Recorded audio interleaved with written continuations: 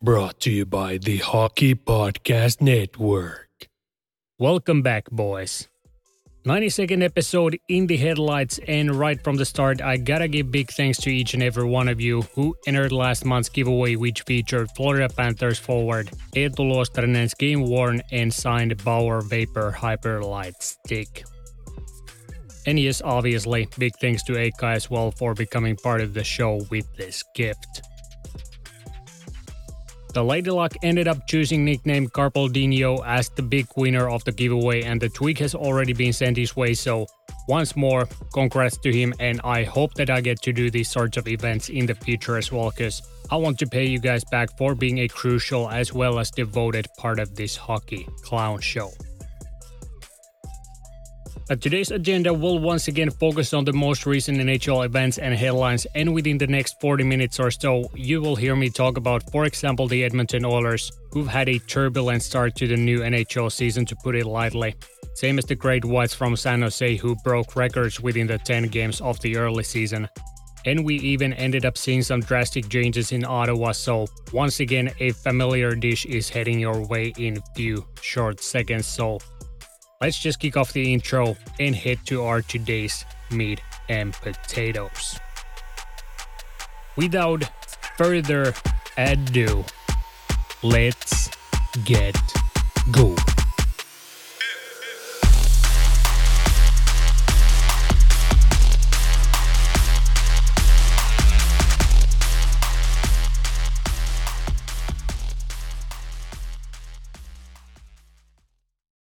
Okay, guys, you know that I hate sad starts, but that's the way to go here. Rest in peace, Adam Johnson, and most of all, condolences to his entire family and closest ones who ended up losing him way too early.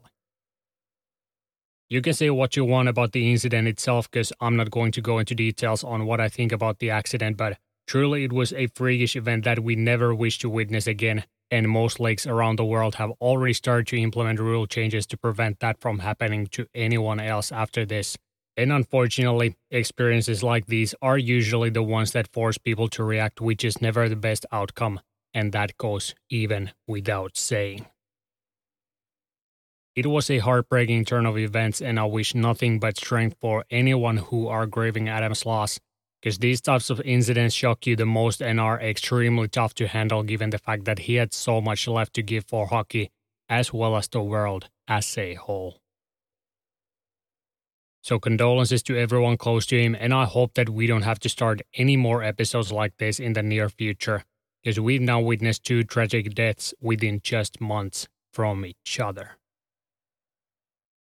I mentioned this already when we learned about the passing of the promising Russian prospect Rodion Amirov, that I hate to start episodes off with sad news, but I obviously gotta pay my respects. That's just the right thing to do, but as I said a moment ago, I really do hope that we don't have to kick things off like this for some time. But if we move past that, I mentioned in the previous episode that you should prepare yourself for a few off weeks thanks to some changes in my personal life, and as some of you may have noticed, I didn't upload a new episode last week, and I'm sorry for not updating you guys on that, even though I said that I would keep you guys updated. But I haven't just played with my dick the whole week, since first of all, I've been very busy studying for the new role each evening after work. Second of all, I also got to plan a surprise party for one of my relatives, which was held last weekend. And on top of that, I also got to finish another project that's been in the works for some time now, meaning a rebranding of my video content on IG and TikTok, so I hope that you guys understand, because my time has been very limited during the past few weeks, and it seems like I still have few tasks to complete before Christmas, after which I hopefully get to take a nice deep breath again, but I promise you that I'll try to stay consistent and try to bring you guys more content once the initial dust has settled on my own end. But that's that. We are here now, so my full focus is going to be with you guys, so just like I mentioned in the beginning, it's once again time to catch up on the biggest storylines from the NHL that have covered the league headlines the past 2 weeks. And how we are going to do this is by going over the aspects that have made the headlines since we last time talked hockey, and we will do that by a simple timeline, so if you listen to the previous few episodes, you should be right on track with what has happened in the past and we can pretty much just continue where we left off then, aka the Shane Pinto gambling case. And first we are going to head to always sunny Florida, where Captain Shasha passed Jonathan Huberdeau as the player with most games played in the entire Panthers history, with 672 games. And you guys know that, in my opinion, on top of many others, he's still one of the more underappreciated players in the entire NHL.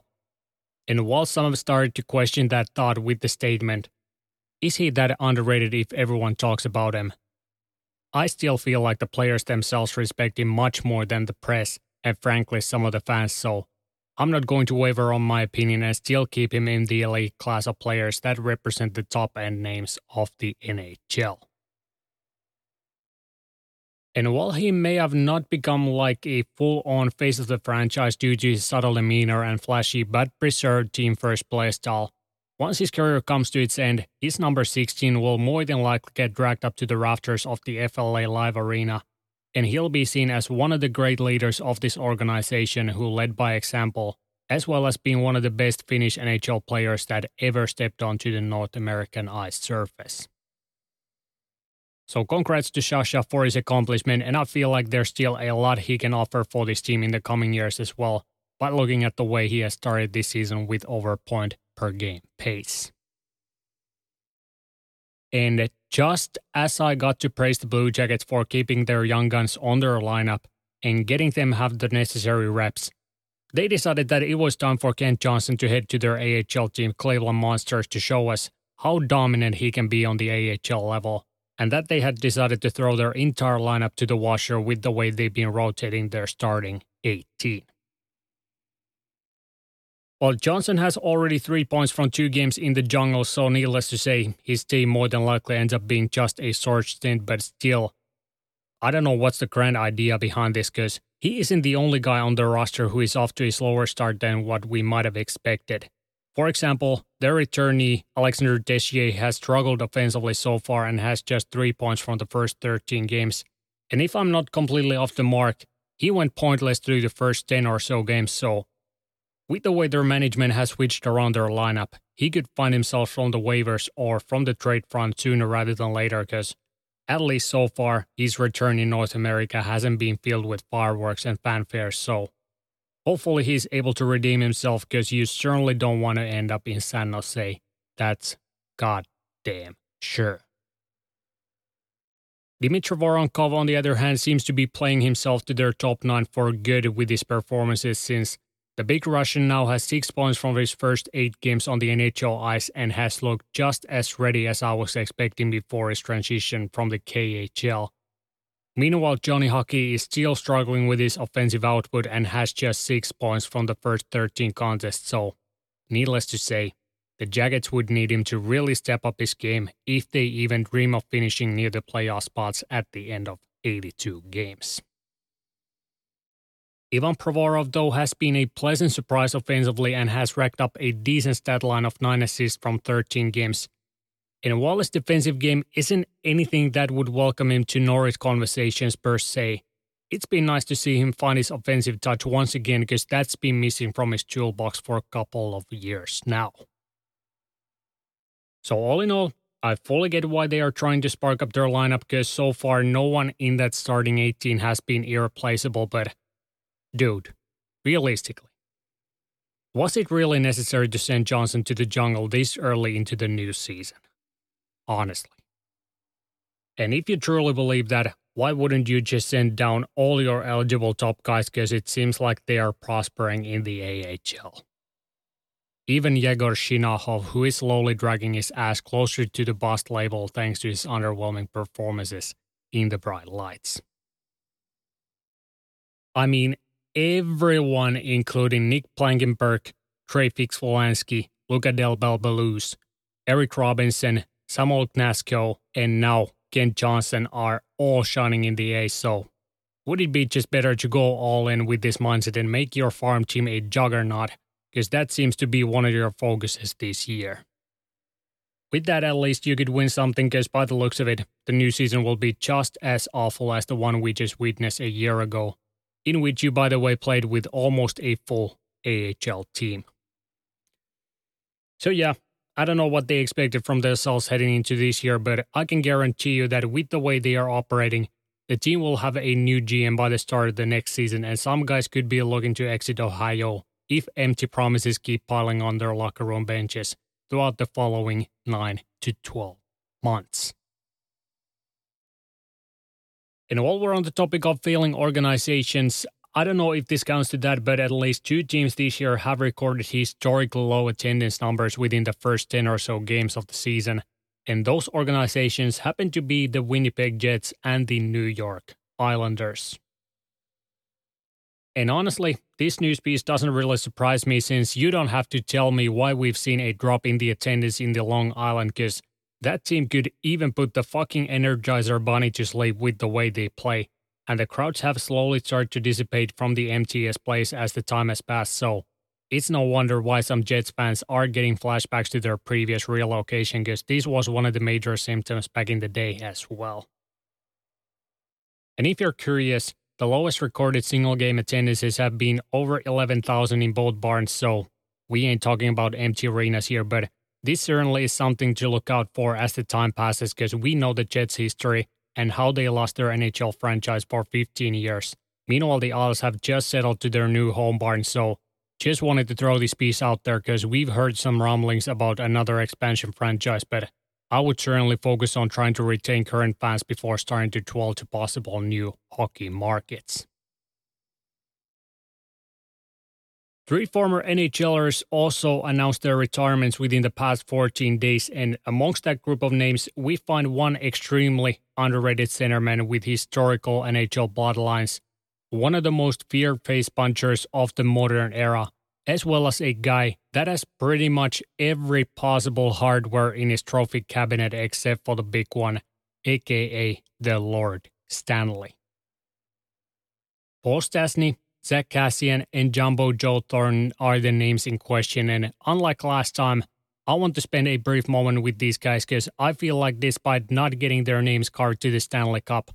they deserve their moments, especially since some of you younger fans might have not been able to watch these guys during their prime years in the show. So like I said, Paul Stastny was, as of now, at least the last remaining name from the famous Stastny family tree, whose roots date back to 1980s, when his father left from Czechoslovakia and straight away began to dominate in the NHL with the Quebec Nordiques.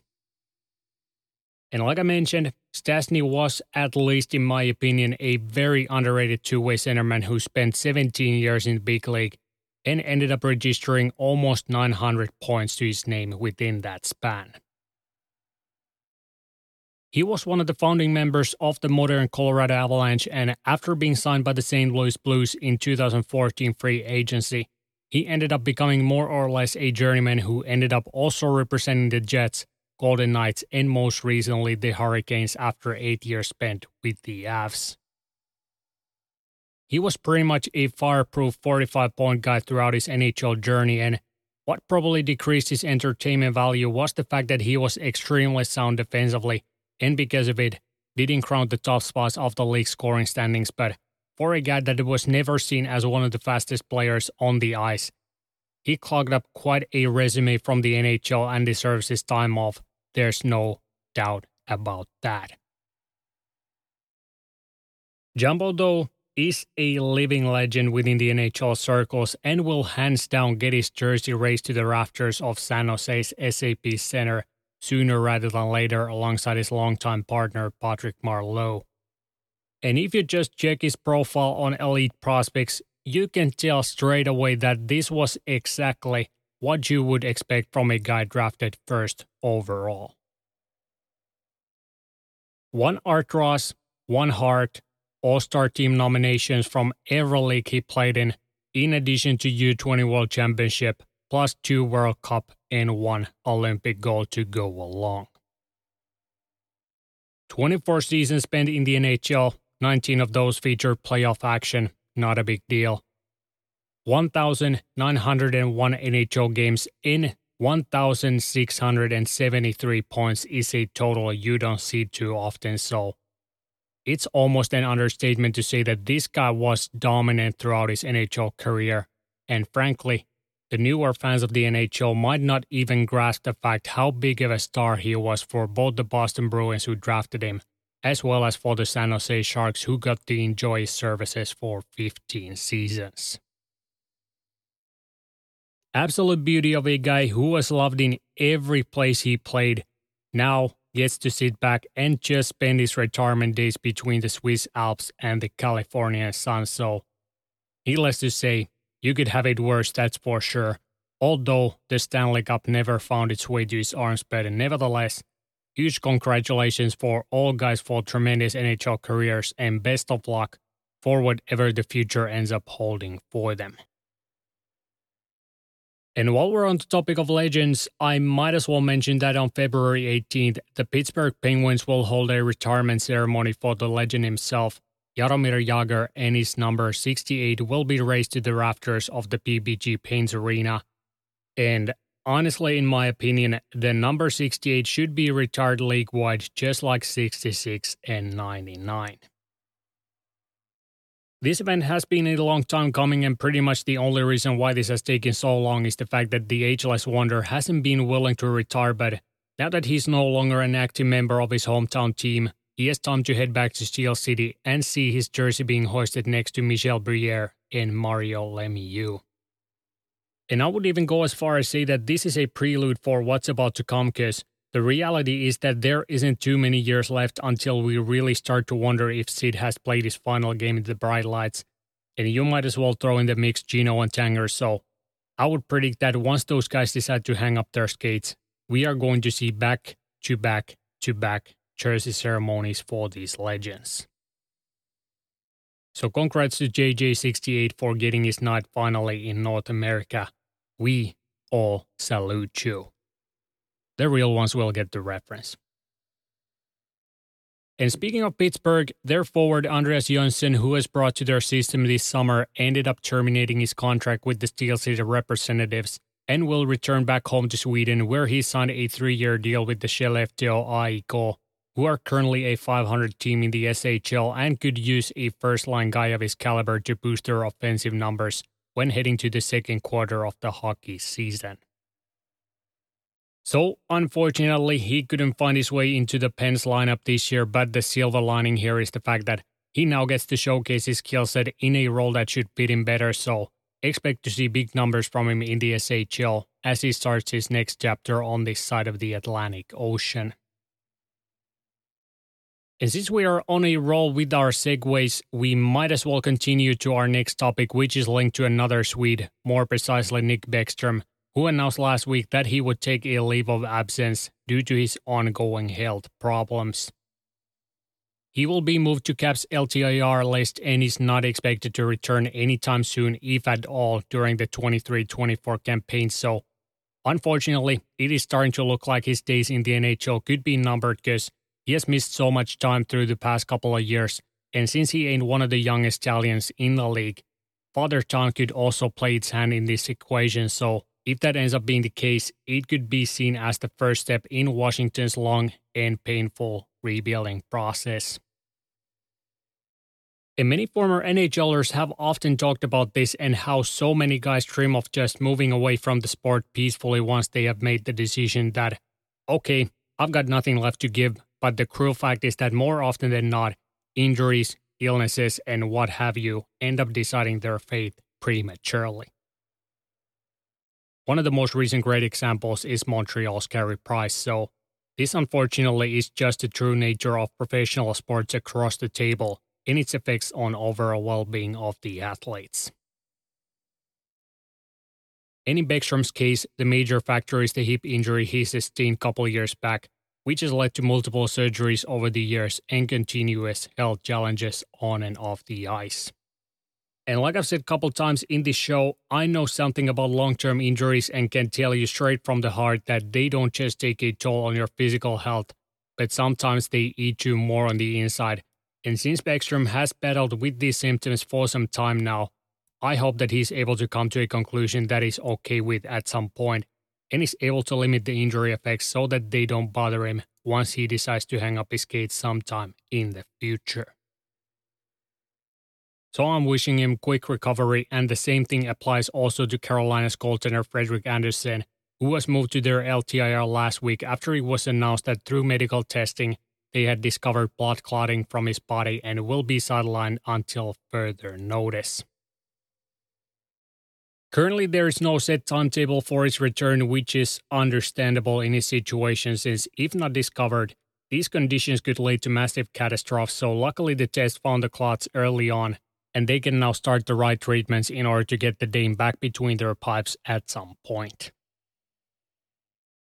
The Canes ended up signing free agent Yaroslav Halak to a professional tryout, which was a bit surprising given the fact that they already have two guys signed to their NHL team in Ranta and Kochetkov. Albeit, one could question if Ranta should even play in his current form, but that's the reality, and at least Halak now gets few reps under his belt, which could lead to a one-year deal, if not in Carolina, somewhere else, because he had stated earlier on this summer that he wouldn't be playing in the minors this year, and would be looking to sign with a team that has ambitions to play him more than just a handful of times. So in conclusion, best of luck for both Northerners on their recovery back to full shape. But those weren't the only significant injuries since last week we also learned that Rangers star defenseman Adam Fox would miss some time due to a lower body injury he sustained in a collision with Carolina's Sebastian Aho. And although his return timeline isn't quite in the air as with our previous two names, he's expected to miss somewhere around 3 to 4 weeks, which is a significant hit for the Rangers, who are currently on a roll and have won 8 out of their last 10 games. And yes, my honest opinion is that Aho should have gotten a suspension for it despite the fact that his intention certainly wasn't to injure Fox in the collision. But when you check the footage and see that he clearly tried to interfere with the skating path, it would have been called regardless, and in this case, Fox just changed his angle by a notch which left his leg wide open for the collision, and Aho at that point had no way of avoiding the collision itself. It was a clear interference, there's no questions about it, but if Fox would have just eaten the small bump, he would have gotten away with it with less damage caused, and they would have been on the power play, but in this case, he tried to avoid the collision which resulted in a worse outcome, so penalty worthy, no questions about it, and I would have even thrown a one-game sassy for it just because player got injured in the collision, and the hit would have been called regardless if Fox hadn't had juke before the contact happened. And speaking of sassies, we've seen quite a few this year, and honestly, I might make a separate episode focusing on the current state of the NHL player safety because sometimes I feel like George Parros and his player safety crew has lost it when it comes to the suspensions they give out, or in some instances, suspensions that get just thrown in the garbage can because of a good guy discounts. And a prime example of that is actually the Andrew Mangiapane case that happened just last week, where he blatantly cross-checked Seattle's forward Jared McCann in the neck while he was laying on the ice. And if you've seen the clip, you gotta be in coma to not realize that it was a pure attempt to injure McCann while he was in a vulnerable position. Like, I can't understand how that kind of an action only gets you 1-game suspension when you are clearly trying to do damage to a player that is in no shape to defend himself. Like, try to explain that to me in a way that I could understand it. Initial point of contact, neck/upper back if you want to put some blinders on, and contact done by your stick with a full-on cross-check. Mr. Parros, I gotta ask, are you legally blind or do you have some under-the-table shit going on with some of the owners? Because if your first line of business would be to ensure the overall safety of NHL players, you would have made Mangiapane an example case that clearly shows that these types of actions won't fly in this league, but you just decide to toss a teddy bear at him with a sign, "Don't do that again." Like, my opinion is that in that role, you can bow down to names on the back of the shirt or any other shit like that and have to show your presence to make sure that we won't have to come make you an example once the shit hits the fan and people start pointing fingers. So my 2 cents for George is that you tease your balls back to their place from your stomach and start watching the incidents without polarized glasses, because if pats on the back and finger waves are your main code of contact, I think you are sitting on the wrong seat, my friend, because the respect towards you around the league has started to fade away. And in order to get that back, you need to show that if you fuck around, you will find out to prevent things from getting out of hand, which is the worst that could happen under your watchful eye. But that's the player safety rant for this week. As I said, I've been thinking about doing a sole episode focusing on that aspect of the game at some point in the future, so let me know if that would be something you would be interested in, because for some reason, while it is one of the most important background factors in the sport,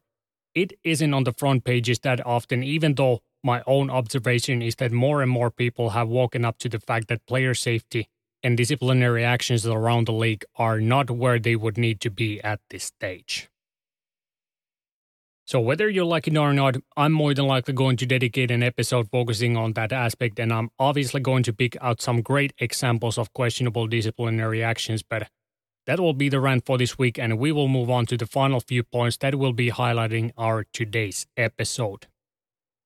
And one of the more viral headlines from the past week was Prime Energy Drink's new brand deal with one of the league's biggest superstars, Austin Matthews. And before I say anything else, I gotta tell you that I hope and pray that the NHL doesn't sell its soul like UFC did back in January when it signed a multi-year deal with this fucking toilet water replacement brand.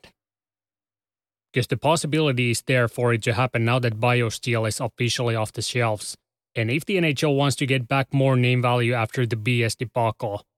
I wouldn't count it out from the real on possibilities, so let's just wait and see if my nightmares end up becoming true.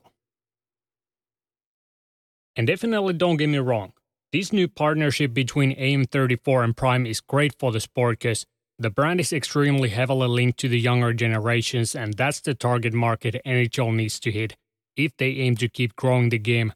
although you could certainly have better role models to be the ambassadors of your product, but still,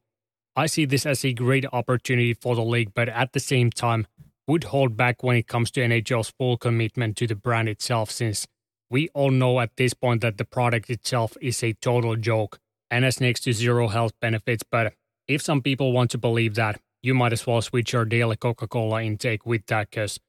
I would guess that they at least have some electrolytes in that goo that might have some benefits, but that's pretty much it. Don't even start to compare it to the likes of Powerade and Gatorade.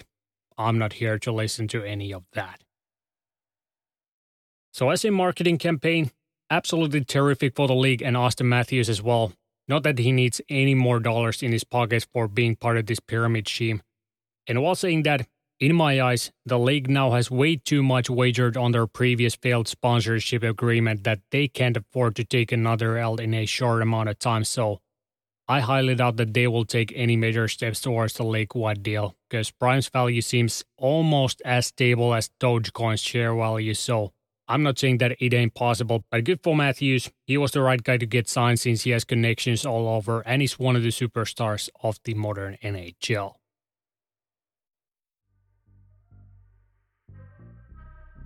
It may be too early to start decorating for the holidays, but it's never too early to start your holiday shopping. Why not take care of it now before the crowds and packed calendars make shopping a total nightmare? Especially when you can get some of the best deals of the season well before Black Friday. You can shop Raycon products right now and save up to 50% off because their early Black Friday sale is going on now. Raycon first made a name for themselves in the audio space with products like their everyday earbuds, known for delivering high quality and thoughtful features like a 32-hour battery life and a perfect in-ear fit for all-day wear and lasting comfort. And this past year, they expanded their entire business with the introduction of Raycon Home and Raycon Power Tech. Their 5-star reviewed Magic 180 cable allows you to charge iOS, micro-USB, and Type-C devices 8 times faster with a 100-watt power delivery. Raycon is known for delivering high-quality and thoughtful features at half the price of the other premium tech brands, it's no wonder their products have racked up tens of thousands of 5-star reviews. To get everyone in the holiday shopping spirit a bit early, Raycon is currently offering 20% off everything on their site, with select products up to 50% off. So beat the crowds and save now. Trust me, you do not want to miss out on Raycon's early Black Friday sale. Hurry now to buyraycon.com/THPN to get 20 to 50% off site-wide. That's buyraycon, buyraycon.com/THPN to score up to 50% off Raycon products. buyraycon.com/THPN. Big decisions were made in Ottawa as well, as the organization's new owner Michael Landauer decided to relieve their standing GM Pierre Dorion from his duties and ended up replacing him with an interim GM Steve Staios, who was appointed as the new president of hockey operations just a couple months earlier. And this announcement came pretty much out of nowhere and stems from 2022, when the whole Yevgeny Dadonov trade saga took place, and Landauer rightfully questioned why it had taken so long for the league to investigate both the Pinto gambling case as well as this thing that dates back to 2022 NHL trade deadline. In the aftermath, the Sens are forced to forfeit their 2024, 2025, or 2026 first-round pick due to the mishandling of the situation at the deadline back in 2022. But they have the ability to choose which will be the year to do that, as long as it is done within the 24 hours following this year's NHL draft lottery, which will be held sometime during next spring. So as a pretty big Sens jock sniffer, the past month hasn't been filled with rose petals when it comes to their play, as well as off-ice news, that's for sure. But I have to say that I'm glad to see that their new owner seems to be a guy that keeps people accountable for their mistakes. And that is something the Sens have been needing to their big office for some time. We'll see how his involvement will affect the team's future, because there are certain danger zones that we need to keep our eyes on as well, but at least now it seems like he's clearly cleaning the table and letting the league know as well that this isn't the way things should be handled. And I fully get that, because if I had just bought an NHL franchise and just months later, 2 different dumpster fires are brought to my desk, yeah, I would be pissed as well. So all in all, unfortunate news for the team as well as its new owner. And one can only hope that the team starts to get its shit together, or we might end up seeing even more changes than what we've seen already through the first few months of the brand new NHL season. And since we are already in Canada, we might as well stay there, because next we are going to spend a minute talking about the Toronto Maple Leafs, Calgary Flames, and the Edmonton Oilers.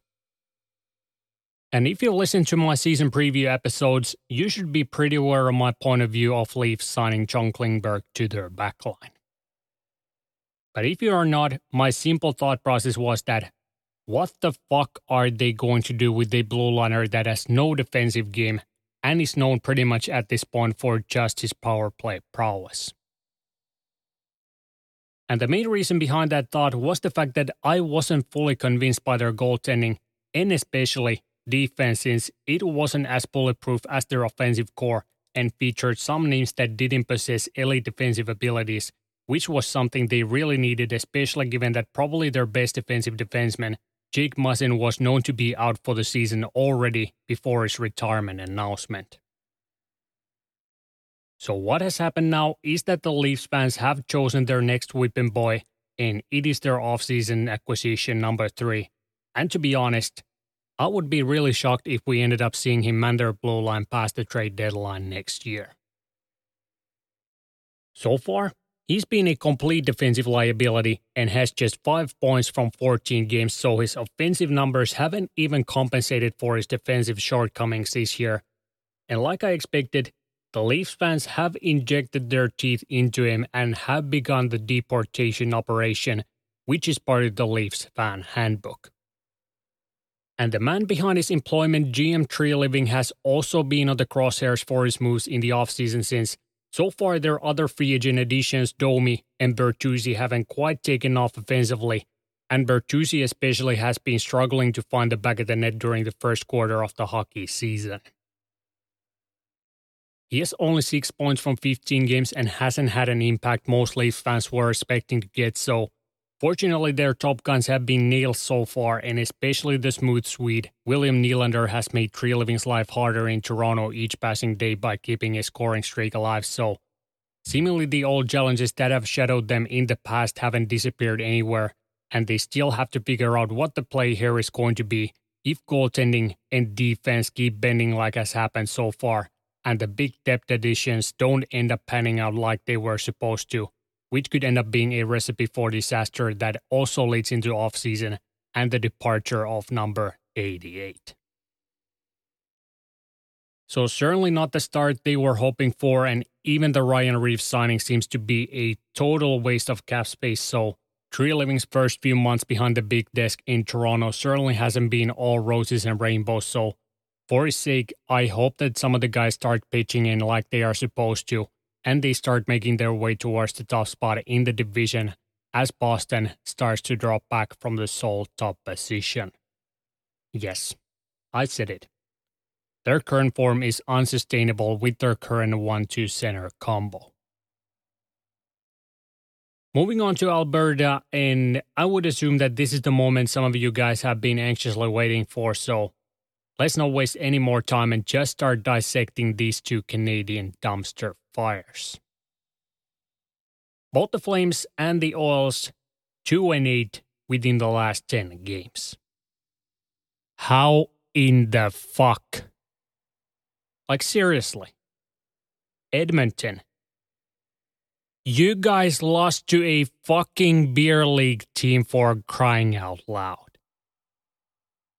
How you even managed to accomplish that?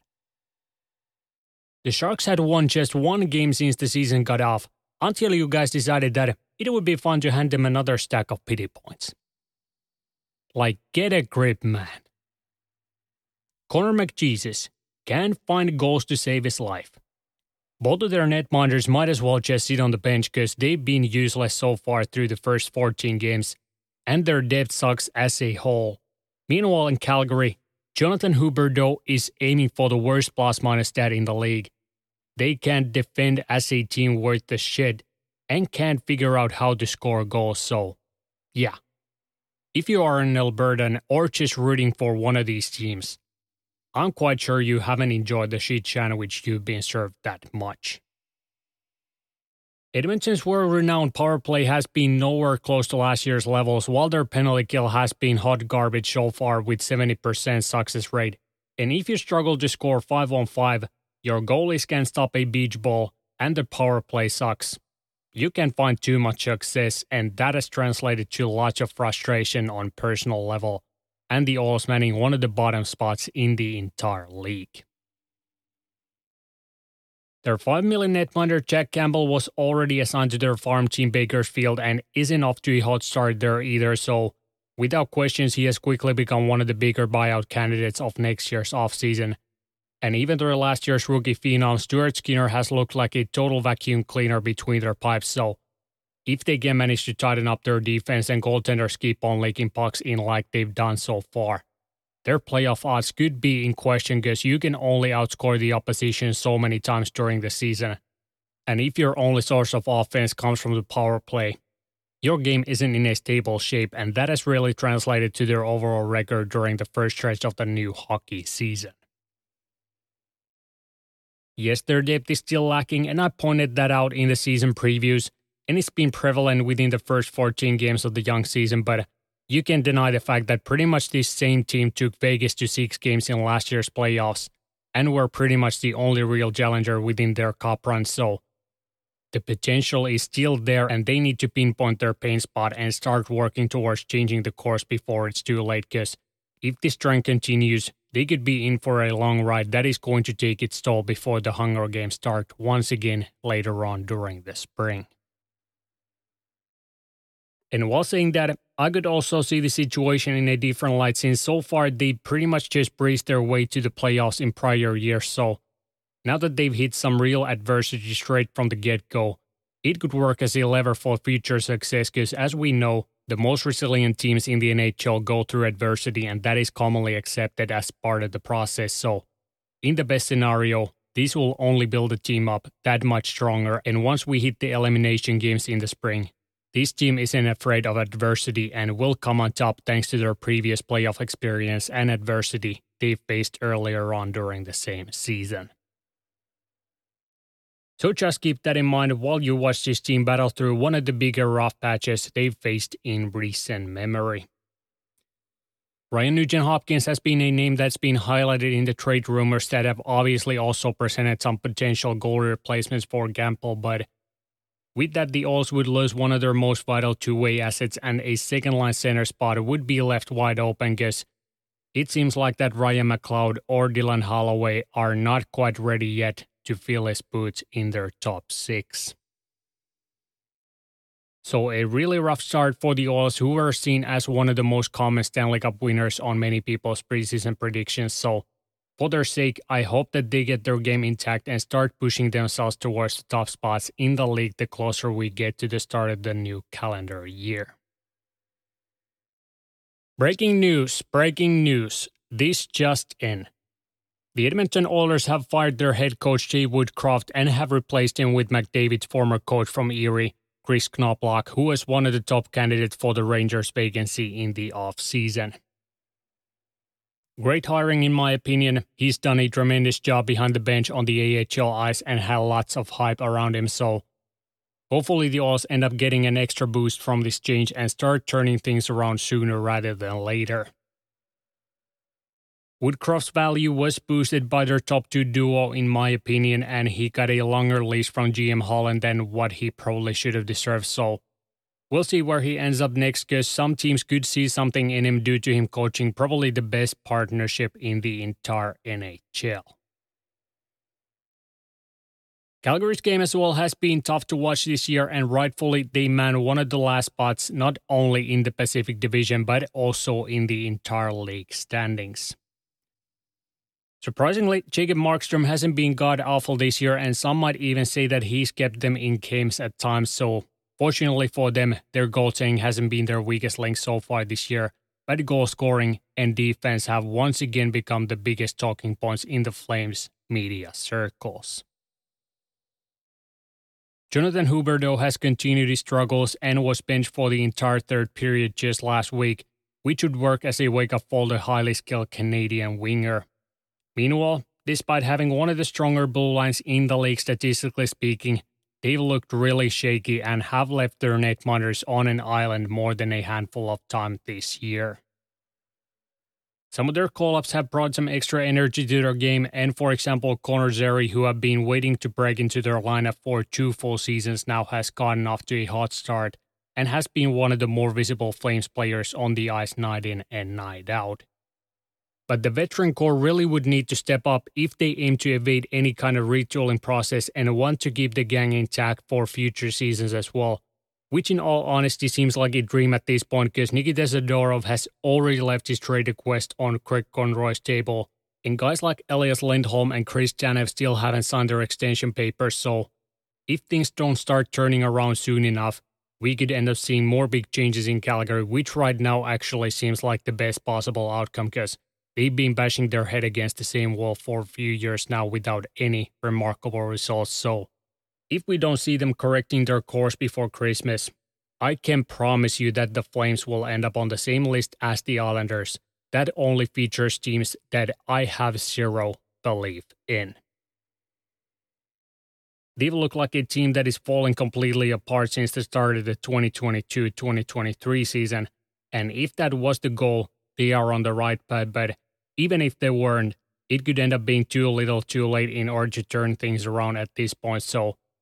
we'll see what ends up happening, but for sure with that core, you shouldn't be struggling with the way you are, so either clench your ass cheeks and get to work or pack your lunch because there's only 2 ways to go from here, and I would guess that their front office knows what they want out of this team within the next 10 to 15 game span.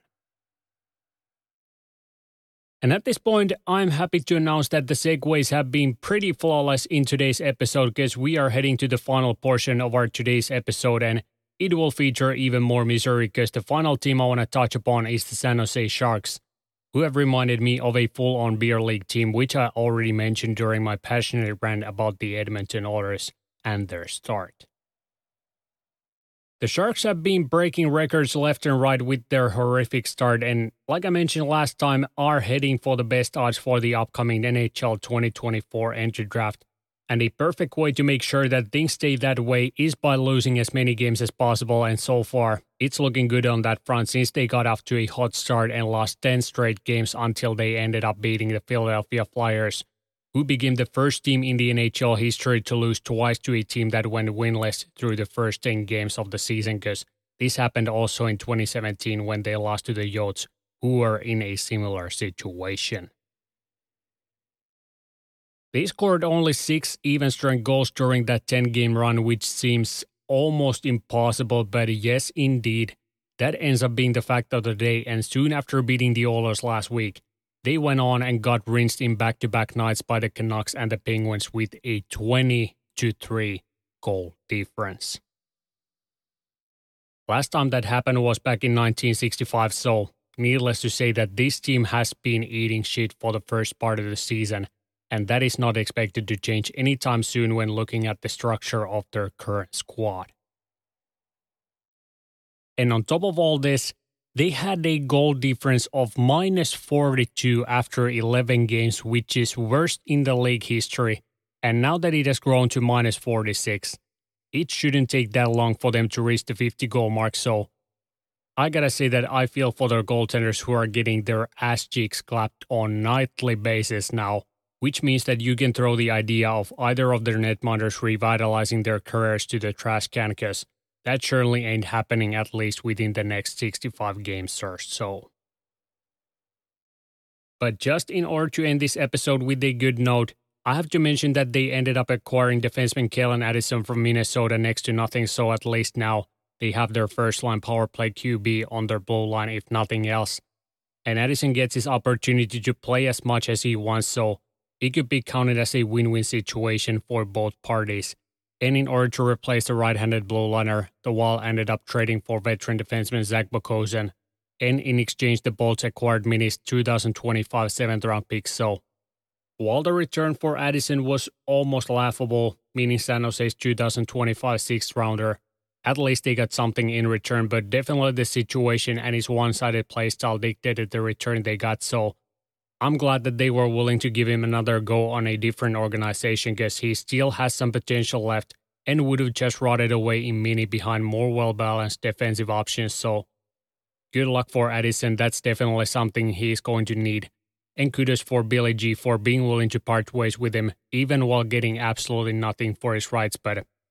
when he got a style like Brock Faber standing in front of him on the depth chart, you gotta play ball and hope that it doesn't end up biting you in the ass, because the Wild are already looking strong enough to break into the real big stage in the coming years, thanks to the arrivals of names such as Marco Rossi, Brock Faber, Matt Boldy, and Jesper Wallstedt. But that is pretty much the set I had planned for today's episode. Like I said, my time has been extremely limited through the past 2 weeks, and more than likely, it's going to stay that way until I've passed all the necessary tests and gone through the full training process, so I'll try to keep you guys informed about the possible changes in the schedule, and I hope that you understand if the episodes don't end up being as long as they've been for some time now, because I really want to try to bring you guys entertainment each week, and if I don't have the time to prep these episodes as I normally would, the length and content end up suffering unfortunately, but I hope that we get back to the normal routine as quickly as possible, because I want to make these episodes entertaining for you, and especially this show to grow even more, so in order to do that, I gotta stay consistent and bring you guys as much value as possible each time you stop by to listen to me ramble about topics surrounding the greatest sport in the entire globe. So, I hope you enjoyed, because your support is priceless to me and I appreciate that you stopped by once again. I feel like I say this every time, but that truly is the case, believe it or not. The following 2 weeks are looking really rough for me time-wise thanks to upcoming tests and educational trips away from my local office, so I hope that I can manage to put out new episodes each week, but currently I can't unfortunately promise you guys anything, and I'm really, really sorry for that, but I'll make sure to update you guys on the situation through my social media. This time, I won't leave you guys hanging, you can count on that, if I don't manage to find time to put out new episodes, but if you don't hear anything from me, expect to see new episode appearing on Spotify and rest of the streaming services as usual. But thank you so much for joining me. As I said, I appreciate you taking the time, and if you want to see the new video, look for the episode clips. Head to show's IG or TikTok page. There you can find the new video layouts, which I've been working on for quite a few weeks now. Now though, I'm signing off for today. Have an awesome week, you beauty. Stay tuned, stay safe. Until next time. Alright.